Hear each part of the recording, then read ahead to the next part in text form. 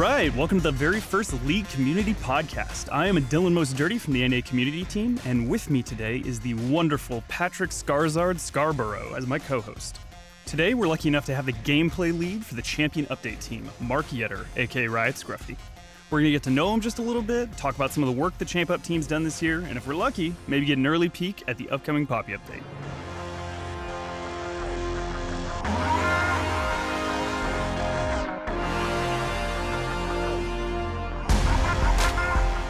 All right. I didn't know when it begins.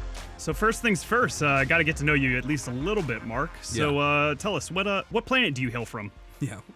Planet Earth. Actually, I'm kind of boring in that way, but where are the Yazbek? The where Yazbek does that come clan? from? That's my middle name being Yazbek, which is like a.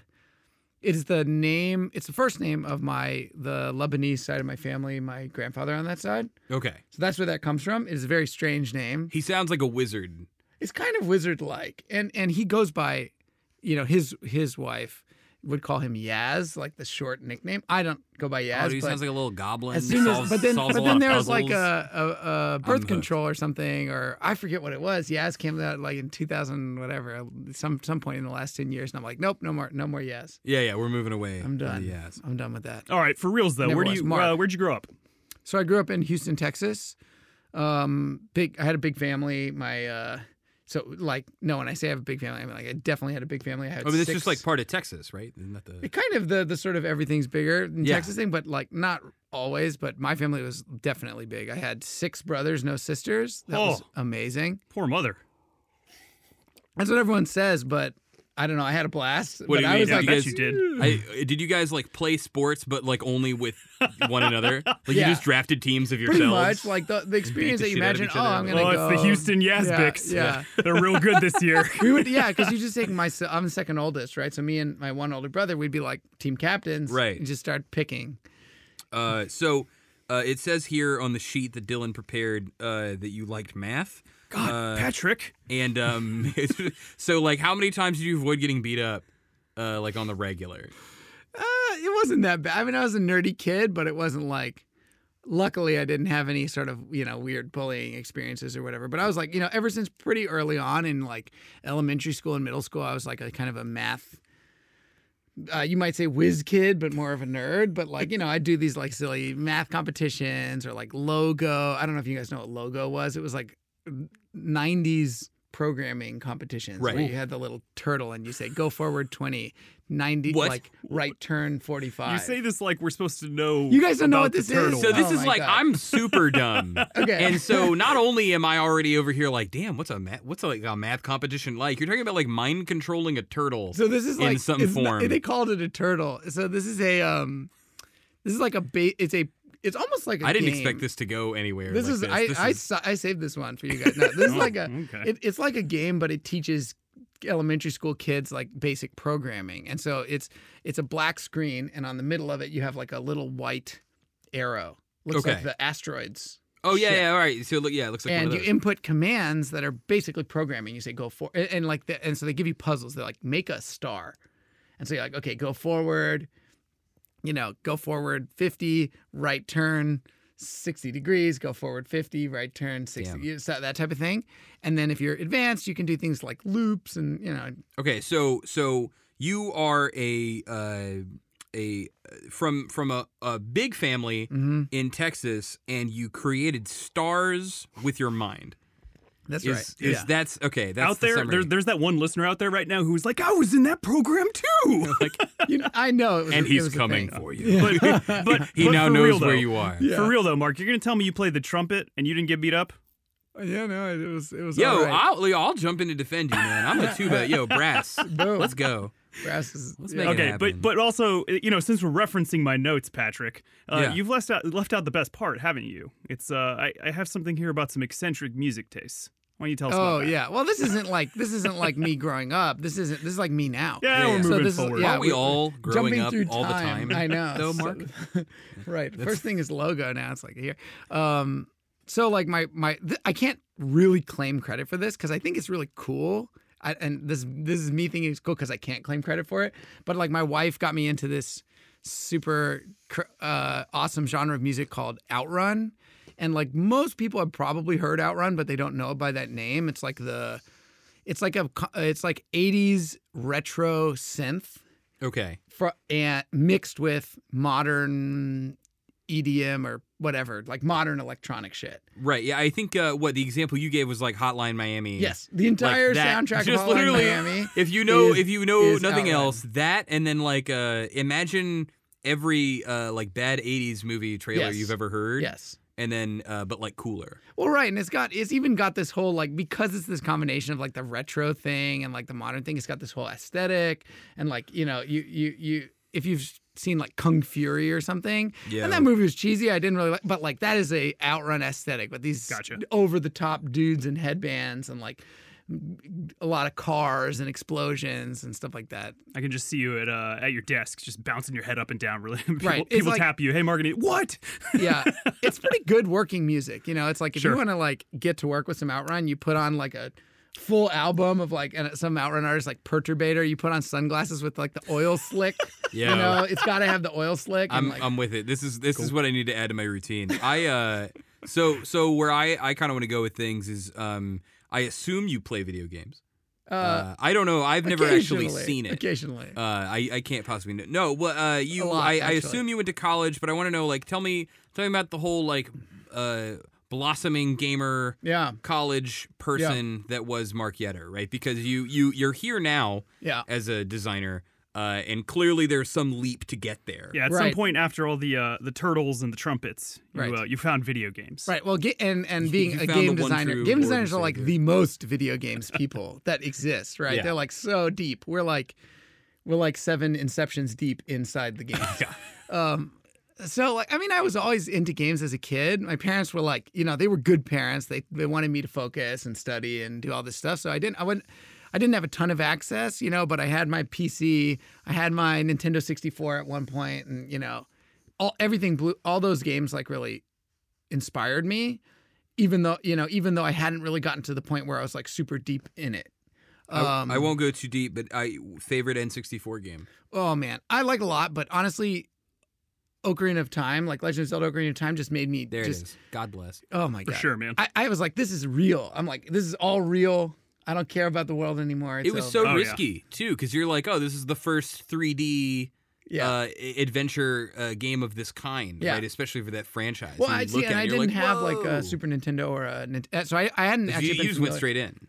Yeah, this was my first Zelda game. Wow. So I'm like, oh, is this what Nintendo games are like? That's what they were doing. They were just scrolling between screens. Like I saw the first Legend of Zelda, and you know, it's just the octagons are on the screen, and people are like, yeah, it's gonna take your hammer, so swing around and hit the back corner. You're like, how do people know this stuff? What's going on? And then I'm with it.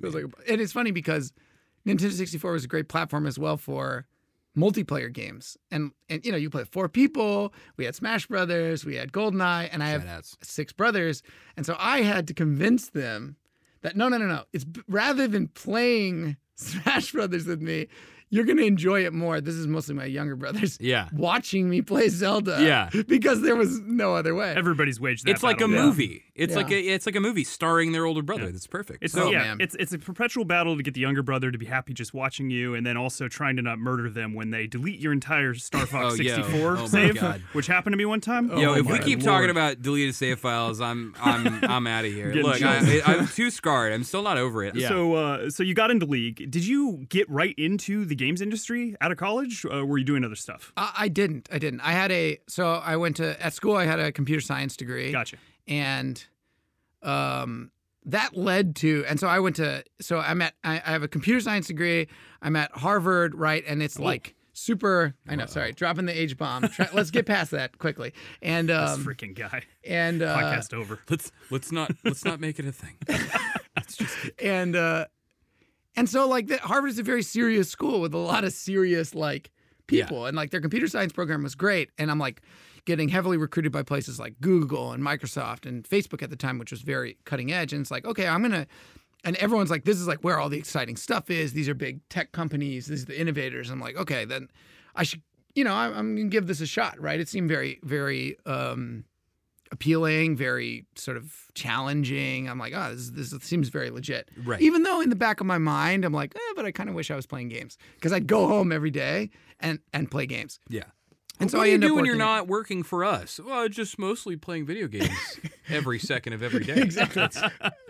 And that was like, and you could tell when the 9 other people sitting around you aren't doing that. You're like, okay, I think I'm cut from the different cloth. It's like I've had that experience sometimes where I'm kind of hanging out with people and they aren't into games, and it's like cool, I'm not like I don't like lack the ability to converse with them, but then when they start talking about like their plans, I'm like, whoa, your days sound like so full.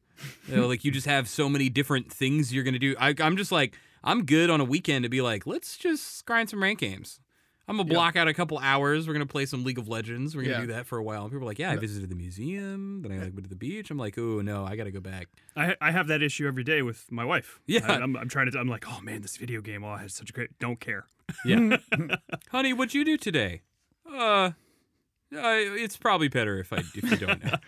Nothing is as great as the empty schedule, just sitting in front of you on Saturday. Oh, it's wonderful. Yeah. Don't even get dressed. No. Or is that just me? Yeah. No, that's I'm not dressed now. People can't see, and that I thought that was the big draw. Patrick, this is T for teen. Yeah. Oh, right. Well, I have a leaf. Then I suppose. I think you're that's like how it our works. casters. They don't wear pants, right? Yeah. Right. Yeah. Exactly. It's easy. It's hot. All right. So Mark, I hear you did a little bit of so you're talking to us about how you did your you gave it the old college try, trying to work in some more traditional employment. Right. What kind of stuff did you do there? I did like typical sort of software development stuff when I was working at Microsoft, and it was like server software and algorithms that help determine the best match of like ad deliveries for your preferences or your history. Very exciting. No, not exciting. So you're printing money for some guy. Well, yeah, that was like, it's a kind of a problem to solve, like a computer problem to solve. But at some point, like those, like, I kind of like personally felt like, getting a task and doing it is like, it's almost like your schoolwork. It's like your homework. And I wanted to kind of get more involved in like, what am I doing? Why am I doing it? Feel engaged in the decision making. How long did you end up doing that? I did that for about 2 years. Okay, that's a pretty long amount of time. Well, and I didn't. This is not. I'm not yet in the game industry. So, right. So and then for about another year, not quite as long, I worked for like a hedge fund, a high frequency trading hedge fund. So these are the type of. Oh, I see. This is the type of financial institution that like makes algorithms that sort of look for tiny, like less than a penny optimizations, and then it's like, oh, I'm going to make 1/100th of a penny 100 times a second, and then that amounts to hundreds of thousands of dollars a day. Wow, I made the printing money joke, but that actually is. That basically Holy is crap. printing money. And that was, as it sounds, it's lucrative, but it was way less exciting. And I was just, it was great though, because like I appreciate everything that happened to me because it really got me to where I am. Yeah. And Turtles. Right, the turtles, the logo, trumpets, yeah, the football, trumpets, and printing then it was money. Like, but that really made me, I wake up every day and I'm like, oh, I just didn't want to go into my sort of 9 to 5, and it was really, and that made me say, you know what, like screw it, I really need to like get into the game industry, no matter what. And so I like applied to every single game company I could find, like every single one, which is the right strategy for anyone out there that wants to get into the game industry. Yeah. Don't be picky. If you only make a single resume and you send it into Riot Games and you don't hear anything back and you're like, well, that's it for me in the game industry. It's like, nah, man, you gotta. That's like you play the lottery once and you don't win and you're like, well.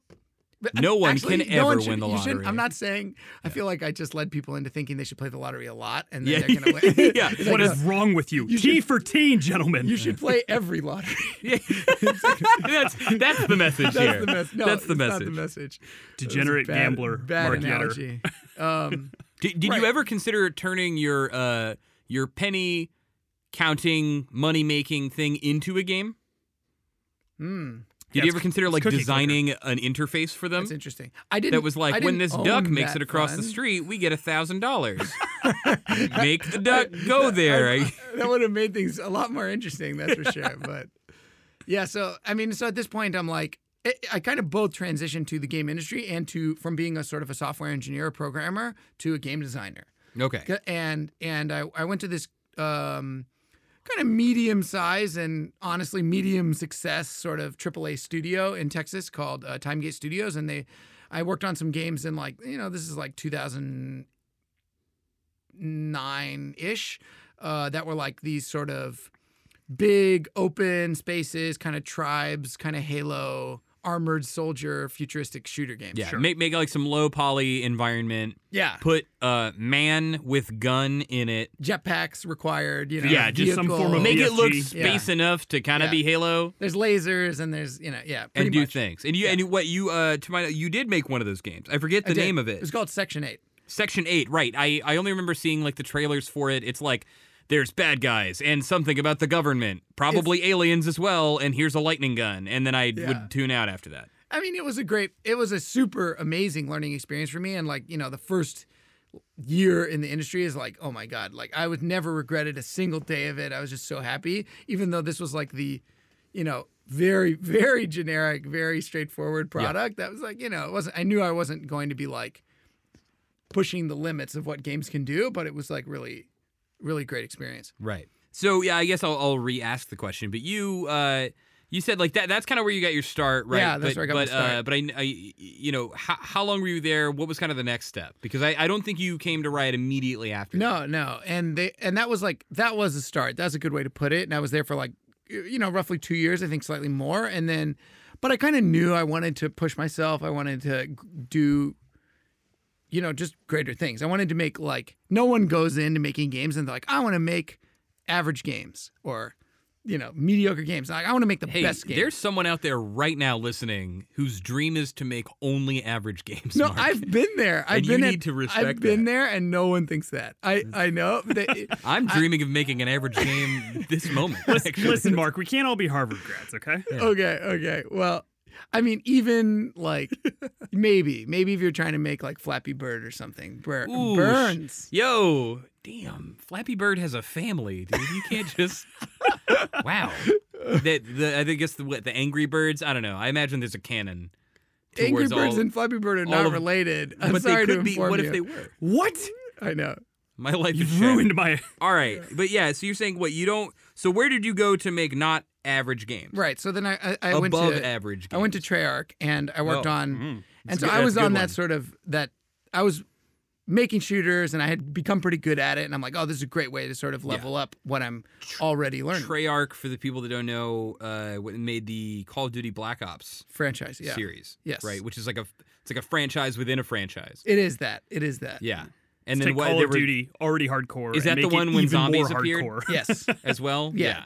Because I only knew that my younger brother actually ended up being like a high-rated Call of Duty player, and all he would ever play with his friends are zombies. Zombies, and yeah. I was just very confused because he I was was into like, Black Ops. this is Black Ops, but are they like... Is it like Van Helsing, or like are they It's like, vampire hunters? No, like, it's like ARAM. It's like a totally No, they were different... Nazi zombies, right? Yes, they were. For Nazi my money, zombies. the best time in gaming. Yeah. Wow. All right. It was, Well, it was a total offshoot. They were like, here's the real game where you're like serious. and then here's the kind of military insane, dudes. Yeah, and here's the wacky silly part thing. of it. Yeah. So you're there and you're making that game. Right. And so I was a Did you get to work on the zombie I attack? didn't work on the zombies part. I did the multiplayer. Oh, okay. And so, which was like really the kind of core like Part of the experience. legs of that game, right? It was like you would play zombies though had some pretty good legs. You play a really exciting and really polished and like so much work goes into it, like 6-hour campaign, and then you're done with it, and then you go Hey, play man. multiplayer. I like the stories. Hey, me too, but pound for pound, dev hour to play hour, that's tough. Yeah. Plus, but I then- can beat the computer. Well, Other that's true. players, That's true. especially in shooters, man. You go online for the first time, and it's just like, what? This is how, How those are you players so feel good about at League this of Legends, game? though. Yeah. Everyone on the enemy team is 14, and they're all masters. They're all just... That's how it feels sometimes. Yeah. It's insane. Right. So how did you end up making that transition? Because that seems like your goal was to make an above average game. Yeah. You landed a job doing exactly that. Right. Right. And then you came here, working on another above average game. Right. Maybe. But like how was that? How did you cross? Yeah, over? shooters to League. What happened there? Right, and that's actually it's a genre shift. And so, like, let's take ourselves back in time again. Like, I was making a lot of shooters. I love Mark Yetter's past. I know, right? That's where I want to live. This is like the ghost of Mark Yetter's past. Mm-hmm. And like, even though I was pretty good at, and I really enjoyed shooter games, and I had a lot of experience making them, like my passion, like back in my, college days and stuff, like the games I really loved were like these RPGs and these MOBAs. And so like I had been playing League of Legends while I was, working on Call of Duty. I had been super into, all these different MOBA games. And I thought, this is what I love. This is like a new frontier for me. I think I'd be good at it, right? I played a lot of it. I was pretty familiar with the game. And so I'm like, when my friend, like a game dev friend, was like, oh, I'm talking to Riot. I want to introduce you to some people and, get a tour, meet some Riot devs. I was like, yes, I am totally into that.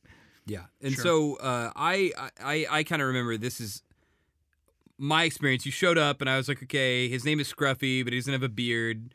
I took offense to that. I still, to someday, you're a little more Scruffy now. I do stubble more than beard. Yeah. Riot stubble, perhaps a little different. No, but yeah, I remember that same you ring. were on.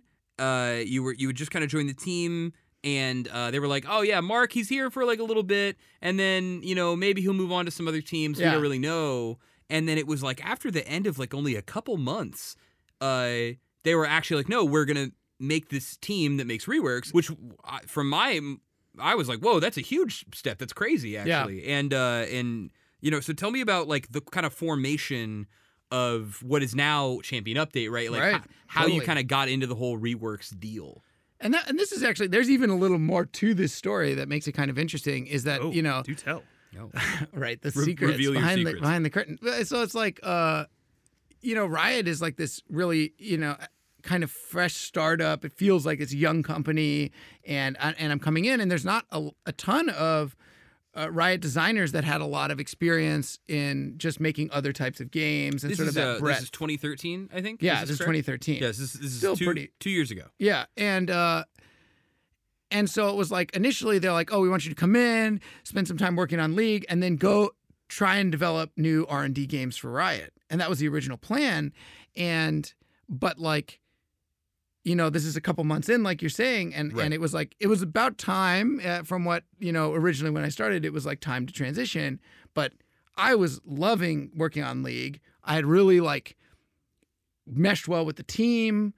And so then like a bunch of the League leadership guys came to me and girls, and they're like, oh, well, you could still do that thing that we had talked about and go work on other R&D games, or you could form this Champion Update team that we've been really hoping to do and really help push League, a new sort of side. And it's not like, and we will definitely get into this, I'm sure, later. It's not like reworks didn't exist, but like, let's really like make a team and let's make a really big run at it. Yeah. Well, sure. And that was the issue, is that, R&D, awesome. But at the same time, League is always evolving, and there was tons of stuff to do. And obviously that situation you're coming into, we had messed around with updates and reworks and the various other things we've called them.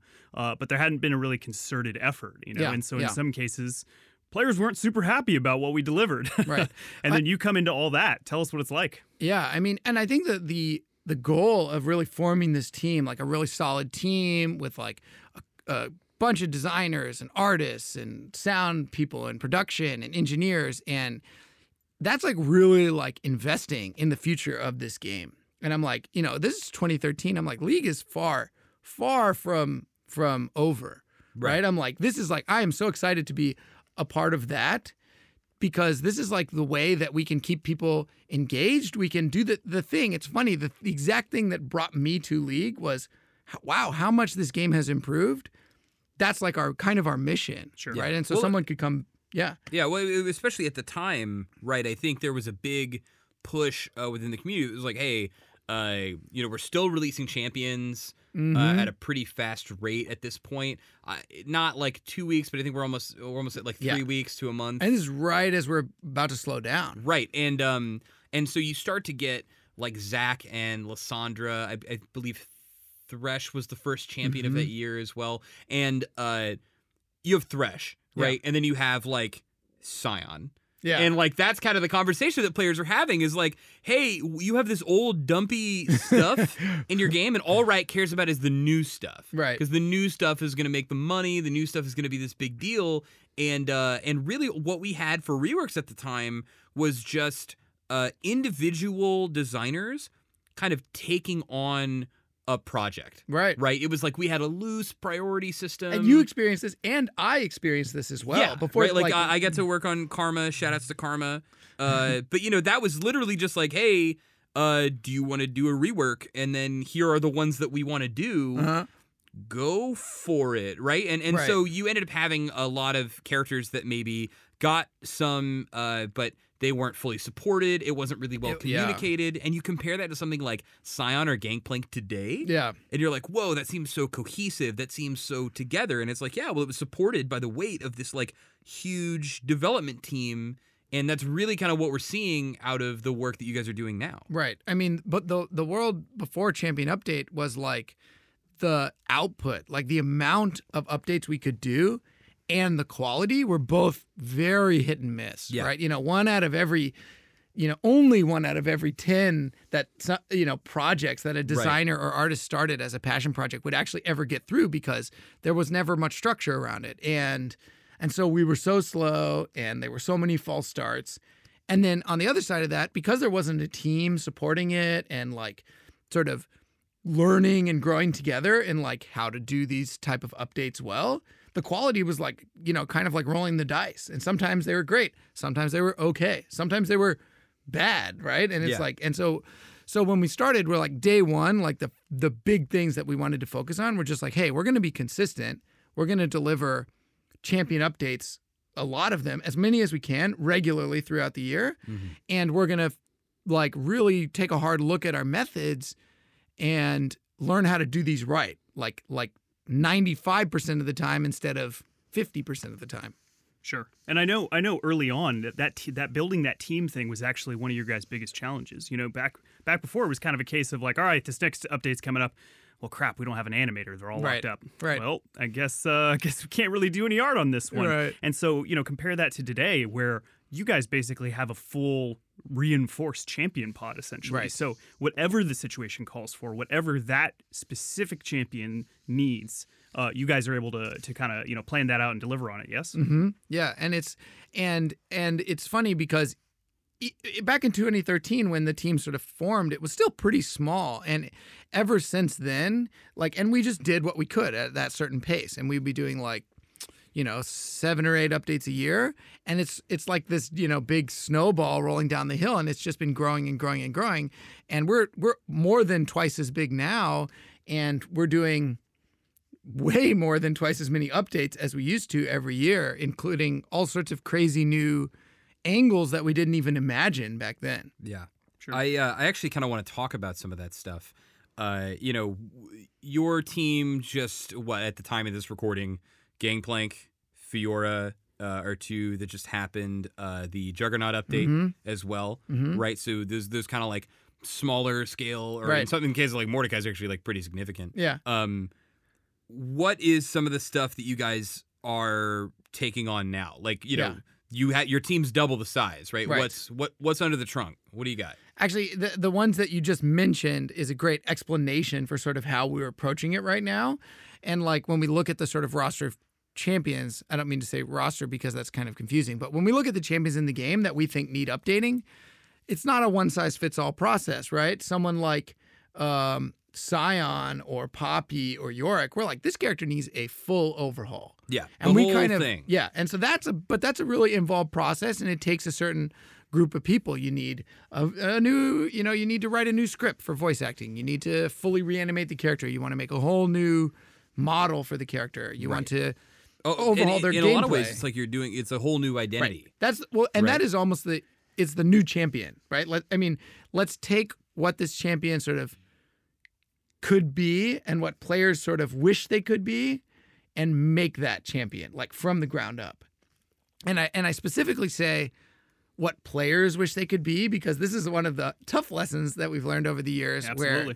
Where the first instinct of a game developer when you're like, let's update a champion is, go back to the day one when we first conceived it and like this is our creative vision. And it's like, we learned very quickly that matters zero. Like, I mean, it's pretty correlated with what players perceive of the character, but sometimes we originally thought, Aurelia was going to be one thing, and she ended up in players' sort of hearts and minds as something totally different. Sure.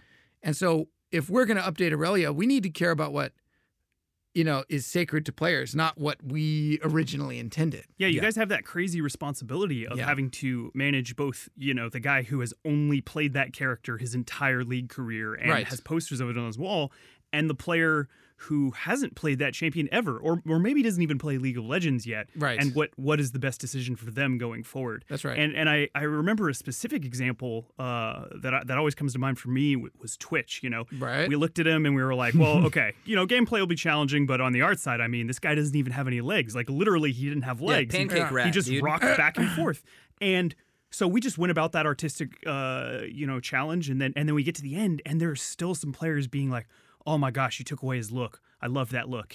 And I realized that day that you have a really intense challenge where that thing that is so off or so bad from our perspective that we can't possibly let go forward can actually be the thing that a player most loves about that champion. That's exactly right, because even when we're taking something that we might think is like the worst possible thing we can even imagine and making it the best, there's some player out there that love that. They love that, sort of silly ping sound, or that, weird expression on Poppy's face, or that ugly splash art. Oh my god. Oh man, nightmare fuel. I know someone out there loves it, but I will take it to my grave. I hate that thing. We've got surprises in store with Lollipoppy, I think. Oh my god. Oh dear. I hope. Let's move into some of that stuff. You were talking a little bit about things you guys are working on, like how do you guys prioritize? What are some things coming up, and how do you even pick what you're going to be working on? Yeah, right. Like how do you guys decide the big ticket ones, right? Because I think you alluded to there being like, oh, we kind of do different sizes of things, right? And I think all players kind of get the sense it's like, not all reworks are made equal. Right. But like, what are your big? What's the scions? And when we're looking at the big ticket ones, our targets are like the top of the list, right? Who needs it the most? And we kind of balance our internal perception of this, of like, we'll get all the game designers together and we'll be like, what are the worst, farthest off kits for these characters? The ones that don't deliver at all on the cool sort of, character that you want them to be, and the ones that are just so confusing or so convoluted or so horribly, unfun to play against, right? And that's how we sort of create our stack rank. The artists do the same thing, like in terms of art quality, talk about like pizza feet on people like Tarek and stuff. Pizza feet. The pizza feet. And Sivir had the most delicious. Sivir followed by Mordekaiser. There are some pizza feet still. The list is dwindling though. Yeah. Do we get to have a pizza party when all the pizza feet are done? Should. Stop it. What? That would be perfect. Well, we love it's really satisfying, actually. This is I'm derailing this conversation, but the sort of conference rooms in the Riot HQ are all named after different champions, and they have little pictures of the champion splash on their computer monitors or whatever. And it's so satisfying when we update something that is just awful. And we used to have a lot of meetings in the Scion conference room. Dude, I was so pissed that room didn't change for months after the update. Know. I felt like. And when it finally did, we're like, oh. Just we no longer have to look at Arnold and whatever else is going on there. Oh, jeez. Who is your summoner? I know, dude. Yeah, exactly. Rip. He lives Rip. on in our hearts. Rip. And so, like, we've got this back to the question about how do we prioritize these big, these really big overhauls, and we've got our list, and I think this is about 90% accurate to what players would say, but we also care a lot about what players might think is their list, and we actually did an interesting study very recently where we gave a survey to like thousands of players, totally randomly selected, so it should be pretty representative, where it's like, list your top 3 champions you would like to see us do an update on, with the option of not listing 3 if they don't think that we should do any. And we just turned those responses. I think most everyone did 3. I didn't see the individual. There's some guys out there though. Scorecards. More new champions, more new skins. Always forward. Right. If I had taken that, I would have just said ribbon 3 times. Ribbon 3 times. I don't know if that was an option, but I would make write it work. in. Other. Yeah, obligatory. Did you lose to a ribbon recently? Joke. Hasn't everyone lost to a ribbon recently? Exactly. Do you play League of Legends? Then yes, you have. No, please. So what? Tell me. And so we made this results. word cloud. We made a word cloud, and it was like there were clear winners. And this makes us super happy because there were 3 enormous words, and there were another 3 that were like kind of medium sized, and then everything else was like tiny. And so the top 3, and this is as of today. Stop teasing the players, man. Get to it. Top 3, Poppy, Tarek, and Yorick. Oh, that's our top 3. what's that last one? Yorick. Who's that? Who's that? No, I'm kidding. What's that? What's a Yorick? Okay, so interesting. So what did you guys do with that information? Well, and so this is like, we're doing this constantly, and we had been making decisions before, and this is our sort of most recent poll. Sure. But that information perfectly lined up with our sort of current projects. Really? And we're like deep in with Poppy. We're getting, very near to the end of that, and we're like ramping up significantly on Tarek, which we hope is next. And then we've got Yorick like right after, and it's like It's actually happening. It's actually happening. Because there is, I swear, There was some false starts. It's like a curse in some way that there's one person's like, they'll get to Riot and they're relatively new and they're like, I want to work on the Yorick rework. Yeah. Oh, of course, And everyone is like, God bless you. Go forth, sweet summer child, and find that out. And it's just so hard. The character is difficult from a thematic perspective. Right, It's difficult from an art perspective. It's difficult from a design perspective. Right. Right. And then even the literal mechanics of like coding Yorick. He's a mess. It's a nightmare. Yeah. And so it's probably one of our biggest challenges to face. And I certainly won't spoil anything. I won't say anything more. I've seen some of the concepts done by my good friend Josh Smith over on the Champion Update team. He's a monster. And I am super excited. I'm like couching that excitement. I'm I'm keeping it there. I'm keeping it there, and then it's gonna like release all at the same time, and I'm just gonna become. I am both excited, of course, and terrified because he's a weird champ, and like I said, those weird elements are the things that as a community guy make me worry about all those listeners out there. I know there's some guy who's like, don't touch my Yorick. Yeah. Don't you dare touch my Yorick. Well, and we got to respect that as a thing. We got to figure out the way to take what he loves, right, and just bring it up to par technically and fitting into what League is today. And we've had that conversation many times with a lot of these sort of bottom tier champs are weird. And instead of like, we could make Yorick a super awesome anime hero, likable guy, right? Yeah. And it's like, well, sure, his appeal would be much better. Yorick is a samurai now, and he has one scar over his left eye, and silver hair, and an angel wing. Right. And just that's one. Exactly. Just one. one. Yeah, his play rate just like quintupled. And it's like, but that wouldn't be like, where's the connection to Yorick? And so instead we want to embrace that stuff and like, how do we turn what he is, into something that is appealing in its own way, in a very unique way. And for someone like Scion, who was unappealing, but we're like, we're going to really encapsulate that undead sort of badass. And so he was just like super serious, but like there's satisfaction in just being this like, monstrous juggernaut that just like has like, very little care. He's one of my favorite characters in the game, and I think always will be at this point. I love Scion. I want to ask you some questions about Poppy specifically because, well, there's something I want to pull out what you said. You were like, these bottom tier characters, and Poppy I actually think is a little tough because of the 3 that we just mentioned.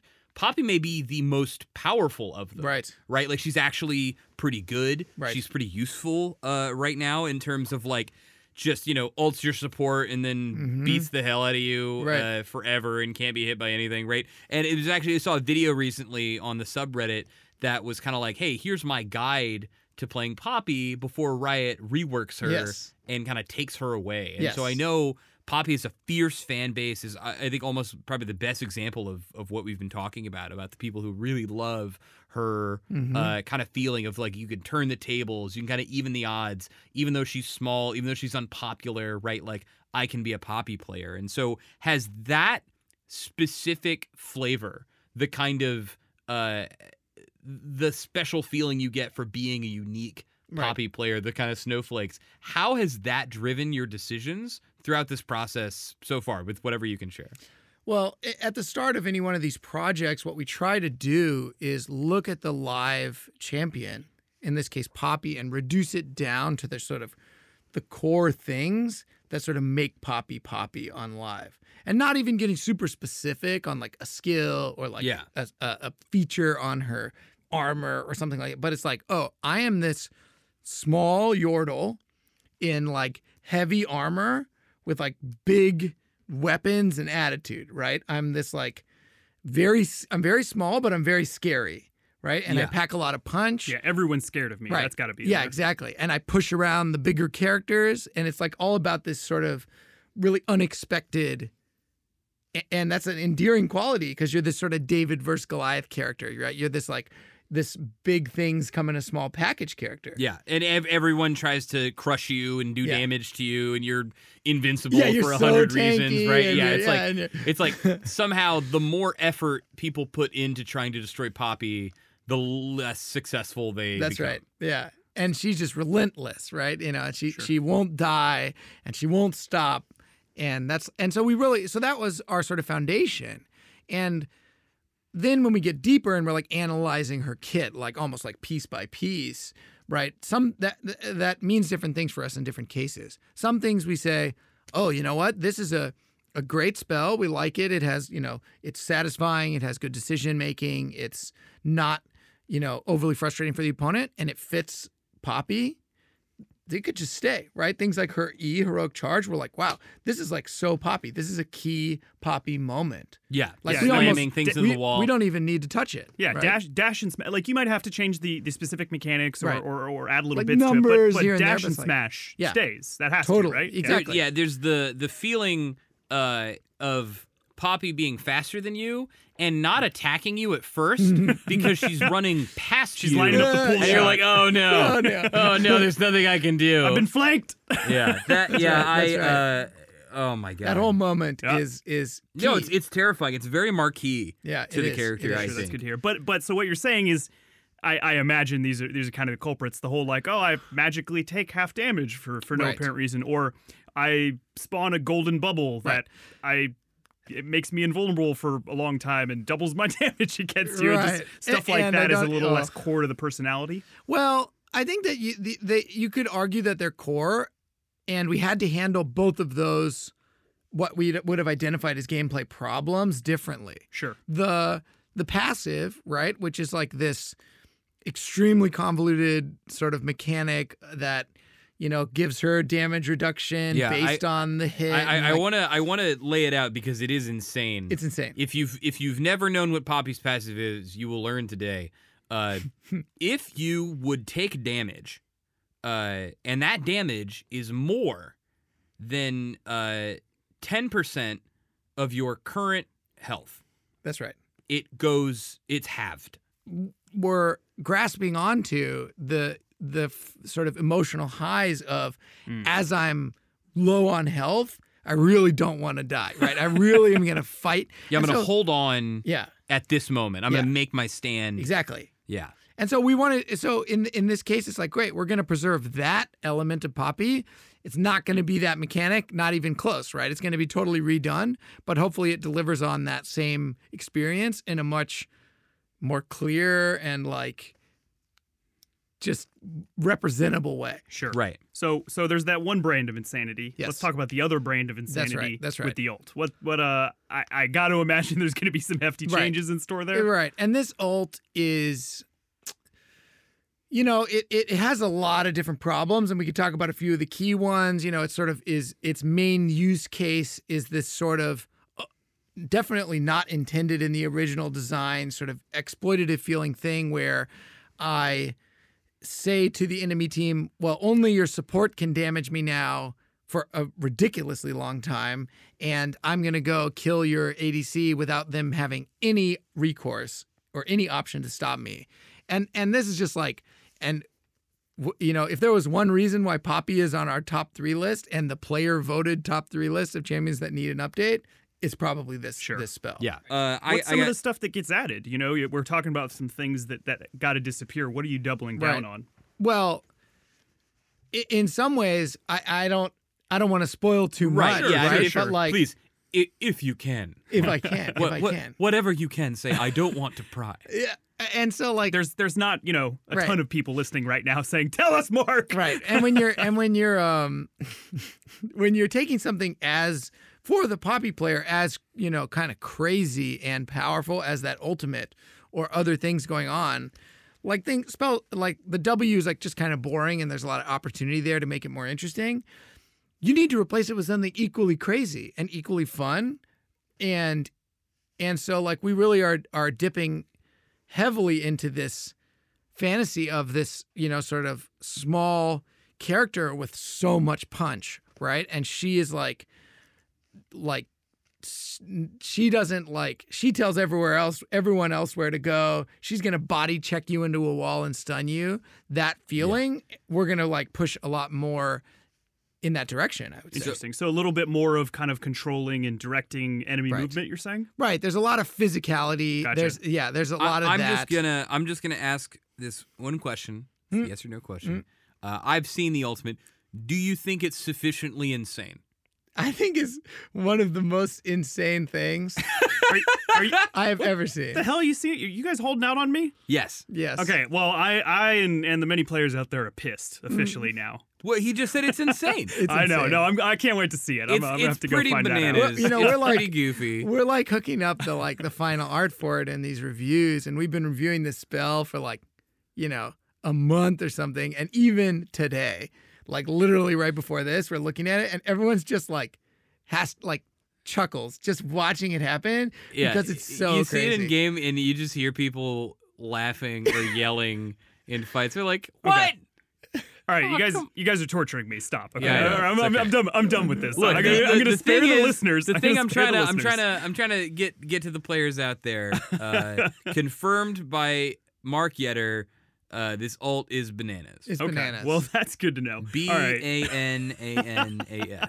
Yeah. Well, we are kind of getting towards the time we're gonna have to wrap up. I do have to ask really quickly though, my boy Tarek. Right. I only care about one thing. What's happening to Armor of the 5th Age Tarek? Oh, Armor of the 5th Age Tarek is, I mean, nothing is set in stone. That is Pink Tarek for those of you out there? Does he Pink keep Tarek. the fuzzy boots?